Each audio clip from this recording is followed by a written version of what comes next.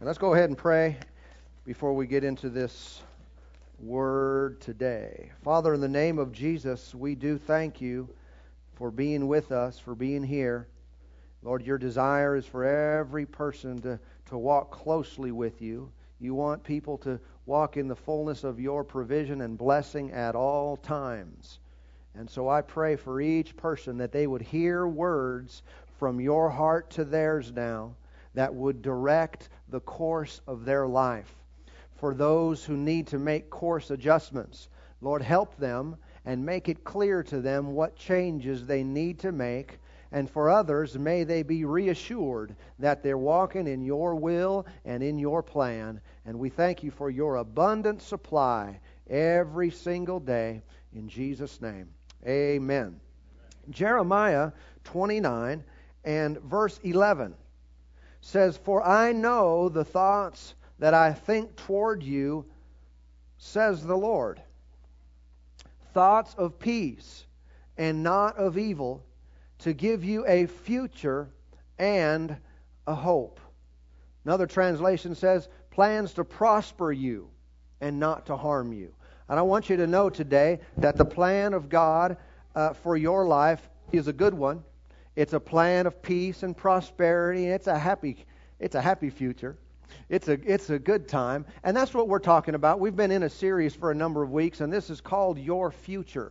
Are you interested at all about tomorrow? We ought to be, okay? Some people can't think past lunch today because something keeps reminding them, but we need to be more mature than that and remember that tomorrow's coming, next year's coming, 10 years from now is coming. As a matter of fact, 1,000 years from now is coming, and that's not just for our descendants, that's for us. 1,000 years from now, we're all going to be somewhere. How many know we were created as spirit beings, and spirits do not die? When I say die, I'm saying in this sense, they don't cease to exist, which is really not the accurate definition of dying. But they don't cease to exist. You will always exist. I will always exist. Every person that's ever been born will exist forever. That's the way God created us as spirits. Physical bodies die, yes, but the spirit lives on forever. And it is all contingent upon what we do in the allotted time that we've been given in this earth, in this life. What we do here affects forever future. And so this is really important stuff, isn't it? I mean, you really consider the gravity and weight of our decisions today. It really makes an impact on what we're going to do today, because tomorrow is a long time.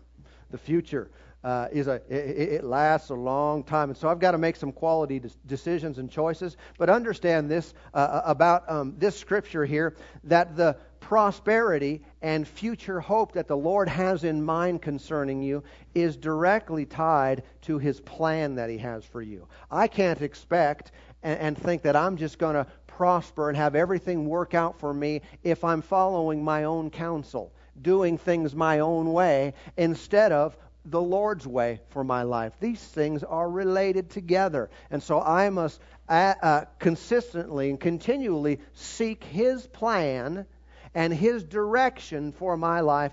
In that, there's fullness. In that, there's abundance. In that, there's peace. In that, there is fulfillment in life. Now, how do we deal with the future now? How can I deal with tomorrow today? This is a question we've been discussing the last few weeks. We said to you, number one, that our giving today will impact our future, will impact tomorrow. What I give today, according to the Bible, is what I receive tomorrow. All right. Number two, we said to you that our saying is very key to our future. What I say today is what I get tomorrow. If I'm speaking words of death, if I'm speaking words of negativity, that is what will manifest in my life in the future. I've got to guard my mouth, man. I've got to keep a lid on it when it comes to letting junk and unbelief and all kinds of doubt flow out of my noggin. And I must keep God's Word and His promises and what He has said about me. Let that come flowing out, independent of what I see and what I feel. I'm going to believe what God has to say about me. And if I'll let that flow, we see from the Word of God that will big time manifest and happen in our tomorrows. Number 3, we said that our praying. How do I deal with the future now? By praying. If I'm a person of prayer today, I'm inviting God into my future. And much of what I pray today will show up tomorrow. And so if not much is happening today in terms of the Spirit of God moving in my life, that could be tied to my lack of praying in the past. But all I know is wherever I've been, no matter what I've done, here I am today. And so it's not a matter of looking back, it's a matter of looking forward. What am I going to do today that will change my tomorrow? So praying is a big key. Number 4, we said this to you, that deciding, the decisions that we make today are directly connected to where we're going to be tomorrow. That's easy enough to see, that if I decide to do what's right today, tomorrow is going to be a manifestation of that decision. Tomorrow, what I experience will result from the decision I made today. And so our decisions are very, very important. If I want tomorrow to be different than today, I must make decisions today that are different from the way I made them in the past. Are you listening to me now? You everybody here? Okay. Quality decisions will directly change the direction and course of our lives. All right. And so receiving a word from God, like we talked about earlier, that will alter or reshape our lives will be in connection now with our unique design. And this is where I want to get into number 5. Okay? Here's number 5. How do I deal with the future now? That is discovering. Discovering.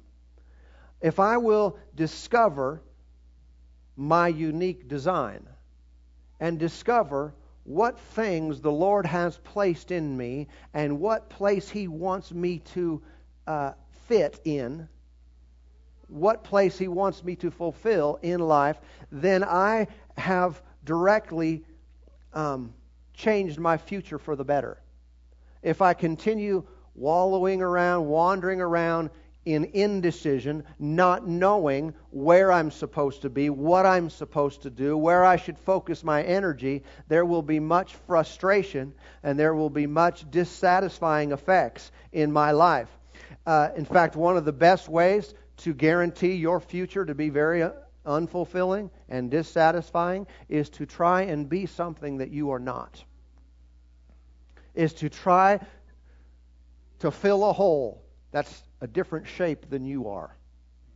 Try and put all your energy and effort and mental focus to try to become something that you weren't designed to be. That is a life of frustration all day long.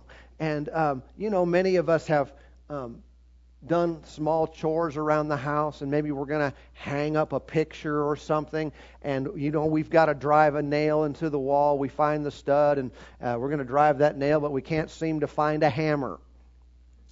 And so what do? Typically, we find something else that kind of looks a little bit like a hammer, has some kind of hard end to it, the back of the screwdriver, another wrench, something. And we're trying to bang on that thing. And how many know that can be pretty frustrating in and of itself, trying to drive something in with the wrong tool? Okay? And sometimes you just can't get it. Other times you miss and hit your thumb or something. And it can be quite painful. But likewise, in life, when a person is designed for a certain task and they're going a different direction, they're not the tool to do that other thing. If I'm a hammer, I should look for nails. Okay? If I'm a screwdriver, I look for screws. Okay? And stop looking for anything else. But oftentimes people are a certain design, they're a certain tool in the hands of God, but they're endeavoring to do a task that they weren't designed to do. Okay, and that's why so many times there's a lack of consistency. I mean, people, they're believing God, they want to serve the Lord, but they're going opposite of what God designed for their life, and so it's just always, man, there's something not right about this. There's just something that's not working here. Something's not fulfilling in my life. And it's not a matter of God withholding. It's not a matter of God not wanting you to be happy and fulfilled and blessed. It's a matter of taking enough time to discover what that place is and what we are supposed to be doing. Many times people will try to imitate in life those who are successful. And that's not necessarily a super bad choice to make, better than following someone and imitating someone who's a failure. I don't want to do that. But understand this, those who are successful in life, usually one of the biggest keys to that is they have found what they're good at. Okay? They have discovered their place. They're not just trying to be something that they're not. They found what they are, they're doing it, and things are just working for them. Okay, this is where, like I mentioned, this is where it could be confusing to those in the church. They get saved. The Lord turns their life around, gives them a heaven for their home in the future. I mean, it's just, the Lord does a mighty thing, and then they're hearing the promises of God. How He's going to give them this, and He'll answer this prayer, and you call on my name, I'll hear you. Whatever you ask in my name, you can have it. And with all these things, and if you'll give, it'll be given unto you. And they find a disconnect in their life where, yes, their life is so much better because they have peace toward God, but beyond that, they find themselves still struggling in different areas of life. And here's one of the issues. It's this. Even though I'm saved, even though my sins are forgiven and I'm heaven bound, that doesn't exclude me from operating in what God designed me to operate in. Okay? You can have someone who's lost, they're full of sin, they haven't received the Lord's forgiveness, but they are still operating within their design, and they're experiencing some success as a result of it. How much better should it be for those who are saved? Those who are not only find their place, but they're filled with the Holy Ghost. Come on, they got the Lord on the inside directing their steps, guiding them, talking to them every day. I mean, to have a personal walk and relationship with God is awesome. But when you're in your place, this makes everything come together. And it produces a happy group. Listen, when you're doing what you're supposed to do, I'm doing what I'm supposed to do, and we're all walking with the Lord. Can I tell you, that makes a mighty, mighty powerful group of people. When we come together, the hands in the right place, elbows in the right place, ears in the right place. The ears not trying to see, the hands are not trying to walk. You know what I'm talking about? And everyone's happy about where they're at. That produces great satisfaction and fulfillment. And so hammers can't do the job of screwdrivers. And we should not try to make everyone just like us. Nor should we feel like we're pressured to be just like them. We are all different. Of course, in one regard, we're all the same. We're the same in many areas, but there are also differences in our lives. Many times people in marriage, especially in our culture today, they experience problems because of this philosophy out there that men and women are the same. How many know you don't have to be around too long? You don't have to have a degree to recognize that man and woman are different. But it's being imposed upon our thought process through so many different mediums today that men should be less masculine, women should be less feminine. We're kind of all, just nothing. We're kind of all just neither. That's not the way God created us. I'm talking physically, I'm talking mentally, talking emotionally, hormonally, many areas. I mean, there's been some, for those of you who watch news, local news, have there been some ridiculous things that have happened? Like the person that was in prison out there. And they were confused about whether they were man or woman. And so this thing went to court. And the judge said, let's pay for them to have these hormones, this man to have these hormones to make him more feminine. Duh. If you're going to pay for anything, wouldn't you pay for counseling? Can you not see this is not a physical problem? This is an emotional, psychological problem. Wow. Doesn't it amaze you how dumb people can be these days?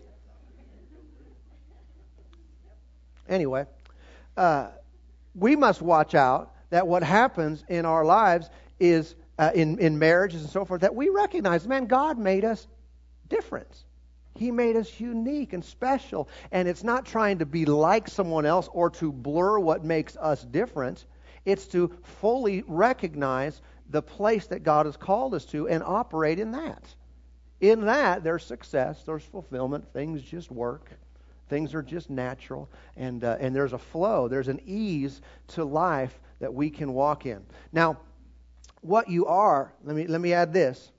When I said people are struggling and so forth because they're trying to be something that they're not, what we are needs to be understood in light of who we are in Christ, not who we are in us. Not who you are in the Johnson family. I'm just using that as a generic, by the way, if anyone's a Johnson. Not who you are according to your upbringing. Who we are in Christ must be discovered through the Word. Because this is an area that I'm not going to find complete fulfillment in my life just because I refuse to mold into someone else's idea of me. I do need to conform into His image. You know, like someone will say, well, you know, I understand. I don't want to be like someone else. It's, you know, kind of like you people. You know, I'm not much into this praising the Lord and that kind of stuff. Well, yes, you are. Yes, you are. You just don't know it yet. I'm telling you the truth about this. Not just preaching now. Whenever someone invites the Lord into their life, He is the goal as far as how our behavior is. Someone said, I'm not really into this praising the Lord. Yes, you are. In Christ you are. That's completely natural. And you'll have a degree of frustration until you walk in it. Someone said, I'm not really into, I'm not really one of those church people. You know, some people go to church all the time. That's really not me. Well, yes, it is. Absolutely it is. When you recognize who you are in Christ, you'll want to. There'll be a want to there. And something on the inside will compel you. And you'll want to make it a habit. And make it regular in your life. So stop. When I say don't become what you're not, understand what you are and what you're not. And the definition of our lives ought to come from here and not just from some other person or from our history or from our family who may or may not have done the right thing. Let God define you. Let the Lord define who you are and what you're all about and what you like and dislike. And you'll find the more that you do exactly what He said you do, you'll find out, wow, this is pretty nice. Wow, I like this. It's because it's who you are. You fit into that. It's natural for you as a new creation in Christ Jesus. Now, look over to 1 Corinthians, the 12th chapter with me. 1 Corinthians, chapter 12.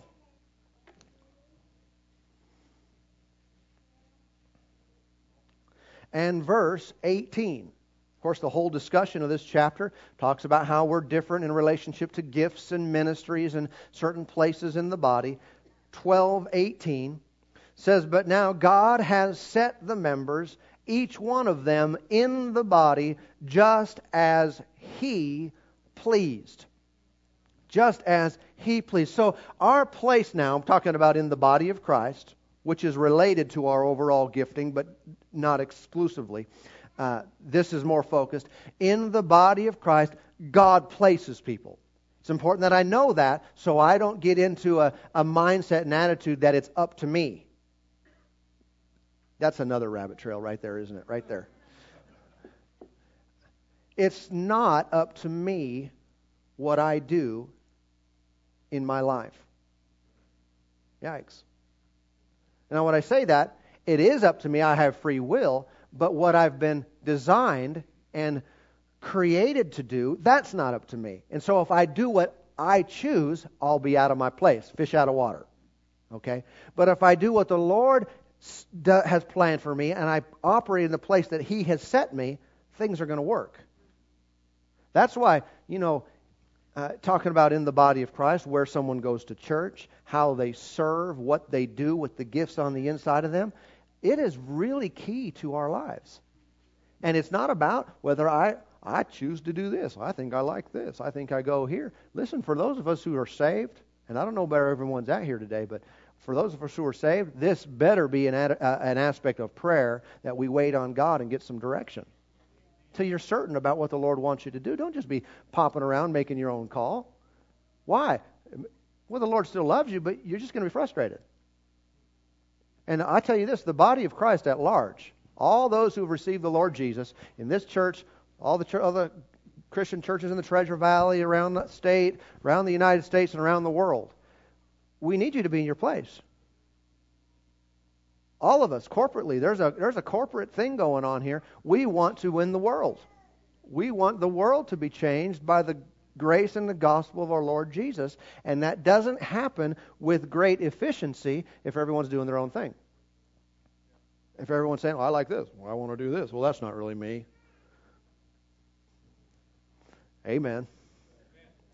We need to have a heart and an attitude that says, I'm going to discover exactly what the Lord wants for me, what He designed for me to do, the place He designed me to be. I'm going to flourish in that place. Man, if we'd all do that, how things would work. Like a well-oiled machine, things would just work. Come on now. There'd be an ease about our efforts. There'd be great fruit that results in everything we put our hand to. And so God has set members in the church, each one of them, just as He pleased. You know, the Lord didn't look down at you and say, you know what, I'm not very happy with them, so I'm going to put them over here. The Lord didn't look at you and say, you know, I don't really like the way they act and got a bad attitude, so I'm going to put them over here. No, as He pleased, He sets the members. And so the Lord looked at your life, can I tell you, before the foundation of the world. Before you ever showed up. Come on, He redeemed us in Christ. Before you ever showed up on the scene, the Lord was thinking about you, and He said, you know, I like them. I see their potential. I'm going to put this in them. I'm going to give them this ability. I'm going to do this in their life. This is my plan for them. I'm going to put them right here. And so someone's not a pinky because God didn't like them, or a little toe because God was unhappy. No, He thought, we need little toes. We need elbows. We need ears. We need all the parts. Everyone needs a place to be. And on that basis, He designed something special, and in particular for you. Amplified said it this way, but as it is, God has placed and arranged the limbs and organs in the body, each particular one of them, just as He wished and saw fit with the best adaptation. And so just as God saw fit. Look at Proverbs 22. Proverbs chapter 22. I want to help you to get where you need to get. Go where you need to go. Proverbs 22 and verse 6. Everybody there? Anybody else there? And one last call. The rest of you? 22:6 says, train up a child in the way, watch that word way, in the way he should go. And when he is old, he will not depart from it. What is it? It is the way. If you'll train them in the way they should go, they'll not depart from the way. If you'll train them in it, they'll not leave it. Okay? But the word here that was translated the way that he should go, it's a word, of course we can see it clearly that obviously we're talking about the way of the Lord. He's saying here, train your children in the way that God wants them to go, the way of God.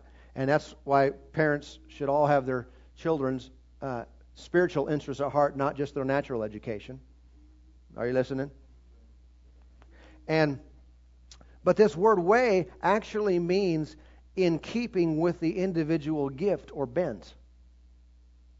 When parents are told to train their children in the way they should go, he's saying recognize they have a gift or a bent to their life, and you need to train them in accordance with that. It can be a great problem when parents who have multiple children train every one of them exactly the same. Are you listening? We're not supposed to train all of them exactly the same. Just like any parent who has had multiple kids, we tell stories and we talk about the differences in our children, don't we? We say, wow, it's amazing how this one, their personality is so different. They just approach things. They see everything different than the other ones. Well, that's God's design.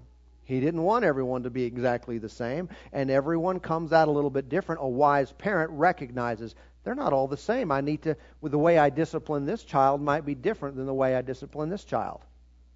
Okay? Can I tell you, that's sometimes now the reason why people have, a few kids that turn out great and then one goes off the deep end. That sometimes is the reason. They didn't recognize the difference in that child and work with them differently. Okay? But now watch this. Do you think that if that's true concerning children, that they have a certain gift or bent, that it's also true about us? Or do we get to a certain age when all of a sudden we all lose our gifts and bents, and from now on we're all just the same? No, we're still very unique in that regard. Just like Jesus said about the angels, about the children, He said, their angel is always before the face of my Father. And do we lose angels when we grow up? No, there are still angels assigned to your life. Okay? It could be said, I believe, that you have an angel. That I have an angel. Maybe you have more than one. I don't know. But they're assigned to us in life according to what Jesus said about the children. Likewise, concerning our lives, there are unique gifts and bents. And if we don't ever find out what those are and recognize the differences in our lives and others, we'll wander about aimlessly through life. We'll go and not really ever find our place. Sometimes people, back to the church situation, sometimes people in church find themselves so frustrated and not really fitting in like they ought to, is because they're always looking at someone else's spot. The hand is wanting to be an eye.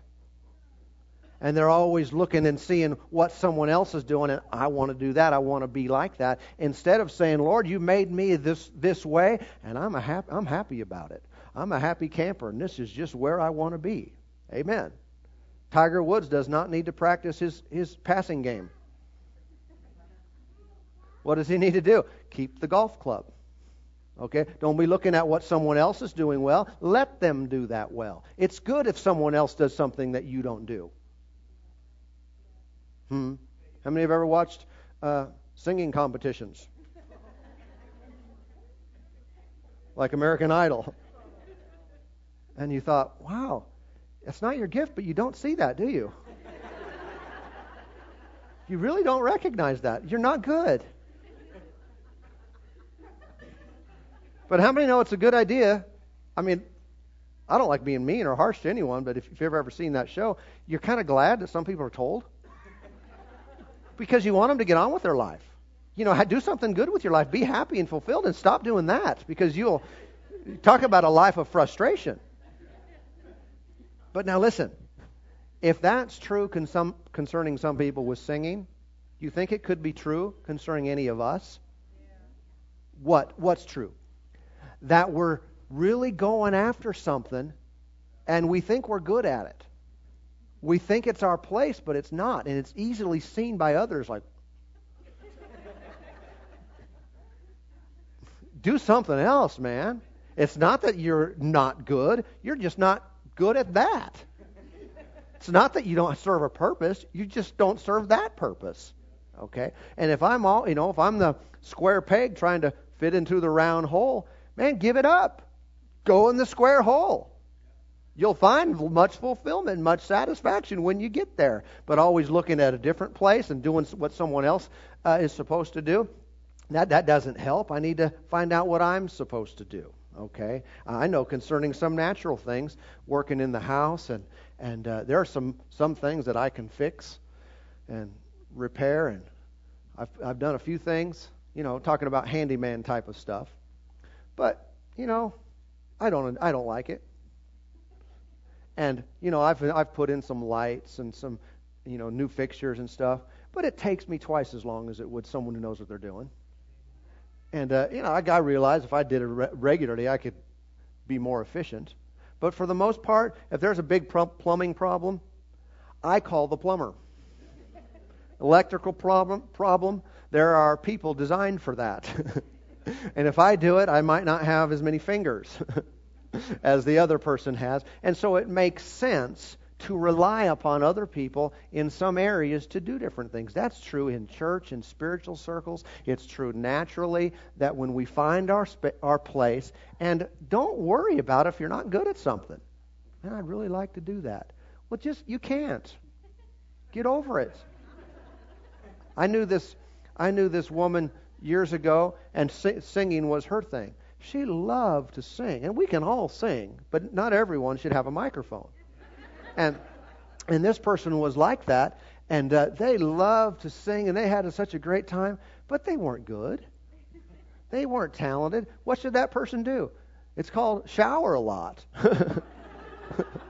You know what I'm saying is sing in the car, sing in the shower, enjoy it. But if you're not really talented if you're not going to bless anybody else, you can't keep pursuing that as far as anything public. And you don't have to really feel bad about it. Say, I'd like to sing better. So would I. I'd like to do a lot of things better, but I can give all my attention to trying to do what I'm not very good at, or go towards what I'm already good at. And when I say already, it doesn't mean I don't need to develop, but there's a gravity towards it. There's a natural flow towards something, and emphasize that in my life and get really good. Wouldn't you rather be really good at something than mediocre at everything? A lot of the people that become high profile, we think, wow, they're amazing at that. They're not good at everything. There are so many things that, man, if they tried to wrap their mind around it, they absolutely couldn't do it. But it's a matter of finding our place. And that's why we're talking about discovery. Discovery. Let me show you a little bit more here. Let's see. Ephesians 4. Ephesians chapter 4. We're going to do something here in a minute. It's going to help you with your future. Ephesians chapter 4. And let's read down here in verse 16. This is another chapter that deals with this subject of how the Lord placed certain people in the church. Ephesians 4 and verse 16. It says, from whom the whole body, joined and knit together by what every joint supplies. Notice every joint supplies.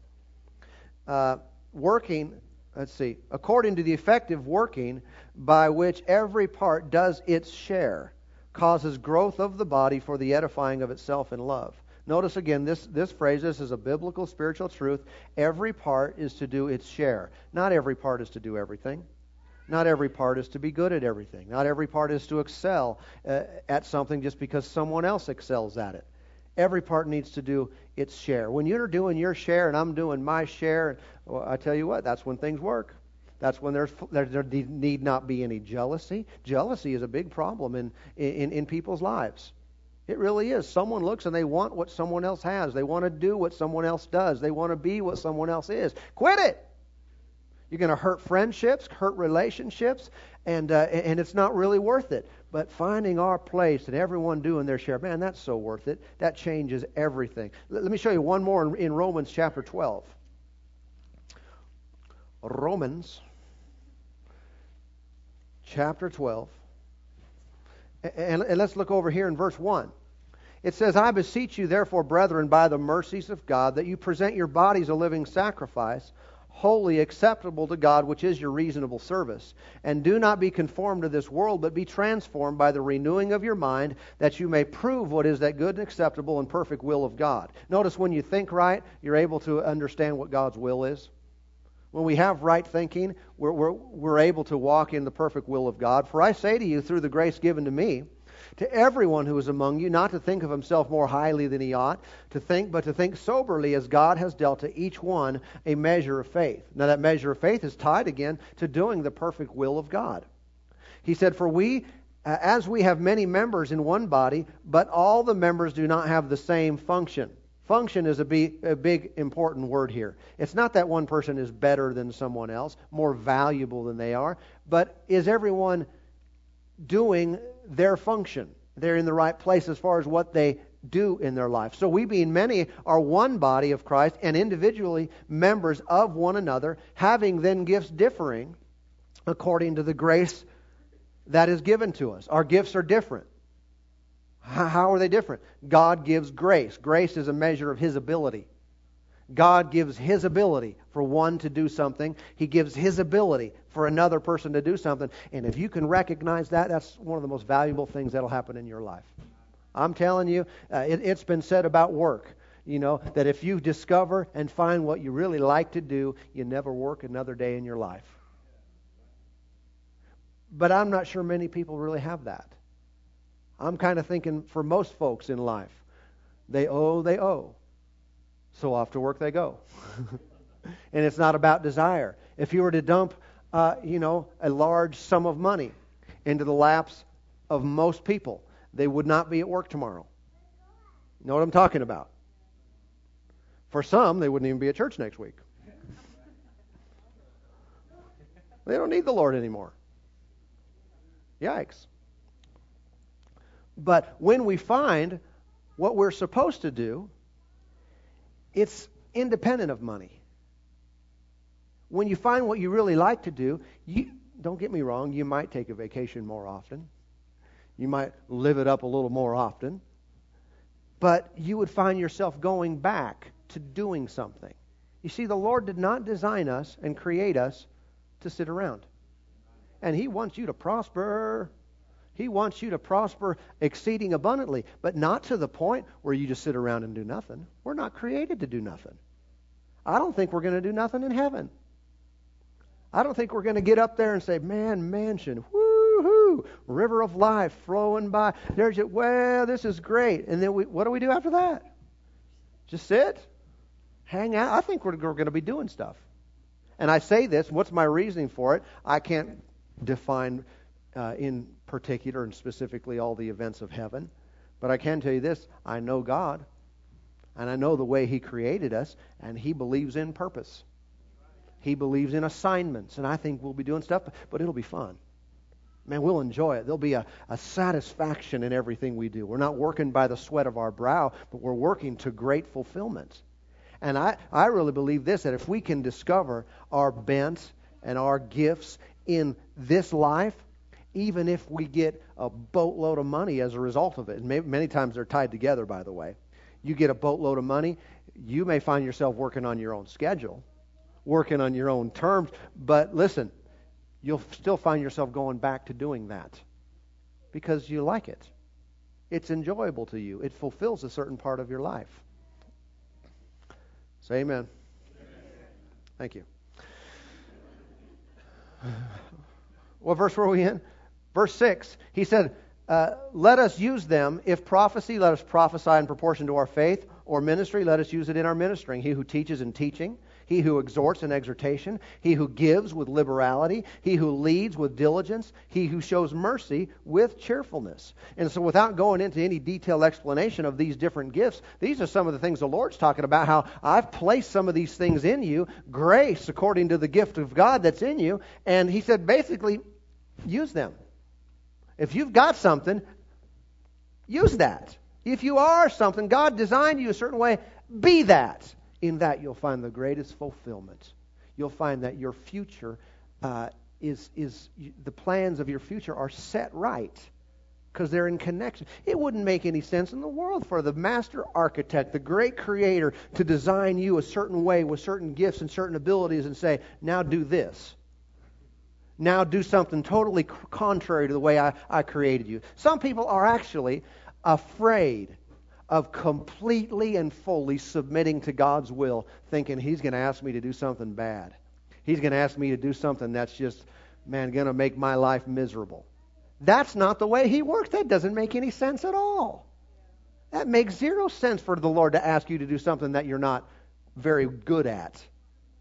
In the place that God directs you is the same thing that He designed you for. And things work there. Prosperity flows to that place. It's connected. So it's worth discovering. Amen. Let me give you some questions to ask yourself. Analyze yourself. Ask yourself this, what am I good at? What am I good at? Here's another one. What am I not good at? If you're not good at something, leave it alone. Unless you know that you're supposed to do it, then that ability will come. But other than that, if you're not good at it, it's time to start thinking about something different. Here's another one. What do others say about me? What do others say about me? If they're constantly saying, you ought to be doing something different, you might want to pay attention and give it some thought, whether you're fulfilling your place or not. The next one is, what do I like? What do I like? Are there certain things that you just really enjoy? Can you believe this about the Lord, that He would actually want you to do something that you enjoy? If you know God, you know He's that way. He wants you to do something that you enjoy. Doesn't mean that in life you'll never have to do things that aren't fun, aren't enjoyable. That's a part of it. But for the most part, the major direction of our lives should be in connection with what we enjoy and like. What am I passionate about? What am I passionate about? Something that burns in me. Man, I'm moved by this. I want to make change here. I want to make something different. A lot of great inventions that people have come up with. They've discovered, man, this is aggravating. Someone needs to create something and make this better, and they did, and they made $1 gazillion doing it because they found a need. They found something that's a reality in people's lives that needs to be changed, and there are a lot of those available still. Those things have not been exhausted. Okay, what has produced fruit? What has produced fruit? In other words, you've done it, and it's resulted in success. Things work when you give your efforts to that area. Sometimes, trial and error can be a good way of discovery. Maybe not the best, but, at least people are moving. You can't steer a parked car. And when people begin to check things out, they find, nope, not that, nope, not that, ooh, maybe that. I've told people when they come to church, they say, where should I serve? Where should I be involved in the body of Christ and make a difference? I say, well, here's one thing you can do. If you think an area might be right, try it out. We're not going to make you sign a lifetime commitment. Go work in this area, work for a few months or 6 months or something. If at the end of that you think, man, this was the worst 6 months of my life, it's probably not your place. But you might find, wow, there's something here I didn't even recognize. I didn't even know I would be so fulfilled. And people would like me when I did this. If you get involved in an area and everyone doesn't like you, and as far as, it's not creating anything good in that environment, well, move on to the next thing. No condemnation. We're moving. We're checking things out. We're endeavoring to be a blessing and a help everywhere we go. And these are real key to us discovering what God wants us to do and the design that we have in our lives. Okay, here we go. Ready to do something. Everybody got a yellow piece of paper in their bulletin. If you didn't get one, ushers are in the aisle in the fronts, and they are, lift your hand and they will give you one of those yellow sheets of paper. Praise the Lord. And I want everyone to look for a pen as well. Look for a pen. There should be, if you didn't bring one, there should be one in a lot of the seats. If you don't have a pen, quick, run down to the store. We'll wait for you. All right. Anybody else? Lift your hand. They'll take care of you. Now, here's what I want you to do. This is for your purposes. They're not going to turn this back in. You're not going to share it with somebody else unless you want to. This is for your purposes only. And you see there's 3 columns there with a 1, 2, 3. I want you to only write in the column. Okay? Just write by the 1, 2, 3. I'm going to ask you a question. These are thoughtful questions. This is not just flippant yes or no stuff, okay? I want to make you think here for a moment, so let's get something done. Here we go. Number 1, in the first column there, I want you to write 3 things that you want your pastor to say about you at your funeral. Okay, so I want you to think about it. 3 things that you want your pastor to say about you at your funeral. All right? So everyone, this will be helpful for you. If you don't do it, it's That's up to you, but it's best not to say, well, my wife does all the stuff in my house. This is not about family unit. This is about individuals here. All right? Sometimes men sit back and watch their wives do it all.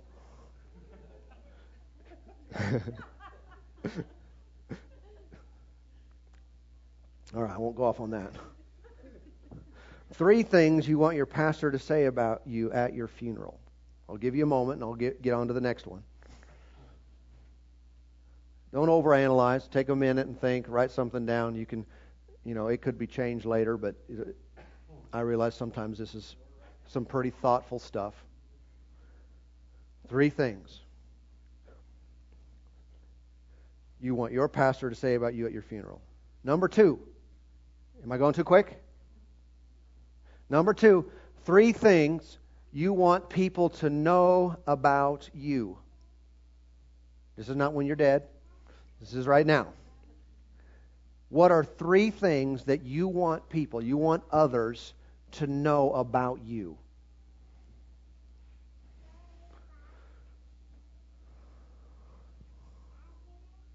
What do you want said at your funeral as we eulogize over your life? And what do you want people to know about you?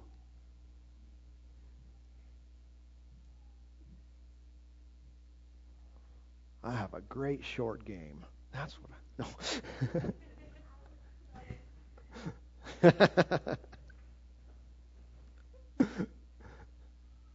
If they only knew.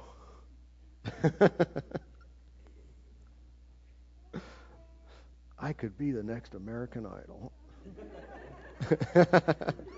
If they All right, I'm making jokes because I don't know what to do when I'm quiet. Unless we're praising the Lord or something, I don't know what to do. So, okay, number 2, that's good. Everybody ready for number 3? All right, some of you don't be doodling now. Don't draw little stars. What are you doing that? All right. 3 things you want people to know about you. Number 3, I want you to write your 3 top weaknesses. Your 3 top weaknesses. Don't you faith people say, no, that's not a good confession. I'm not going to write that.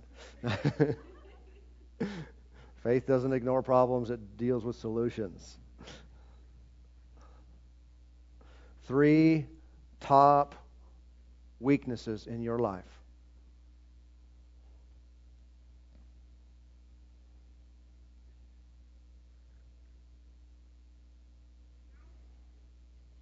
Hi.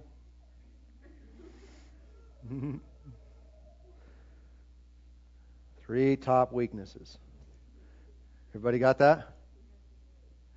You only have 2. I'm so with you. No.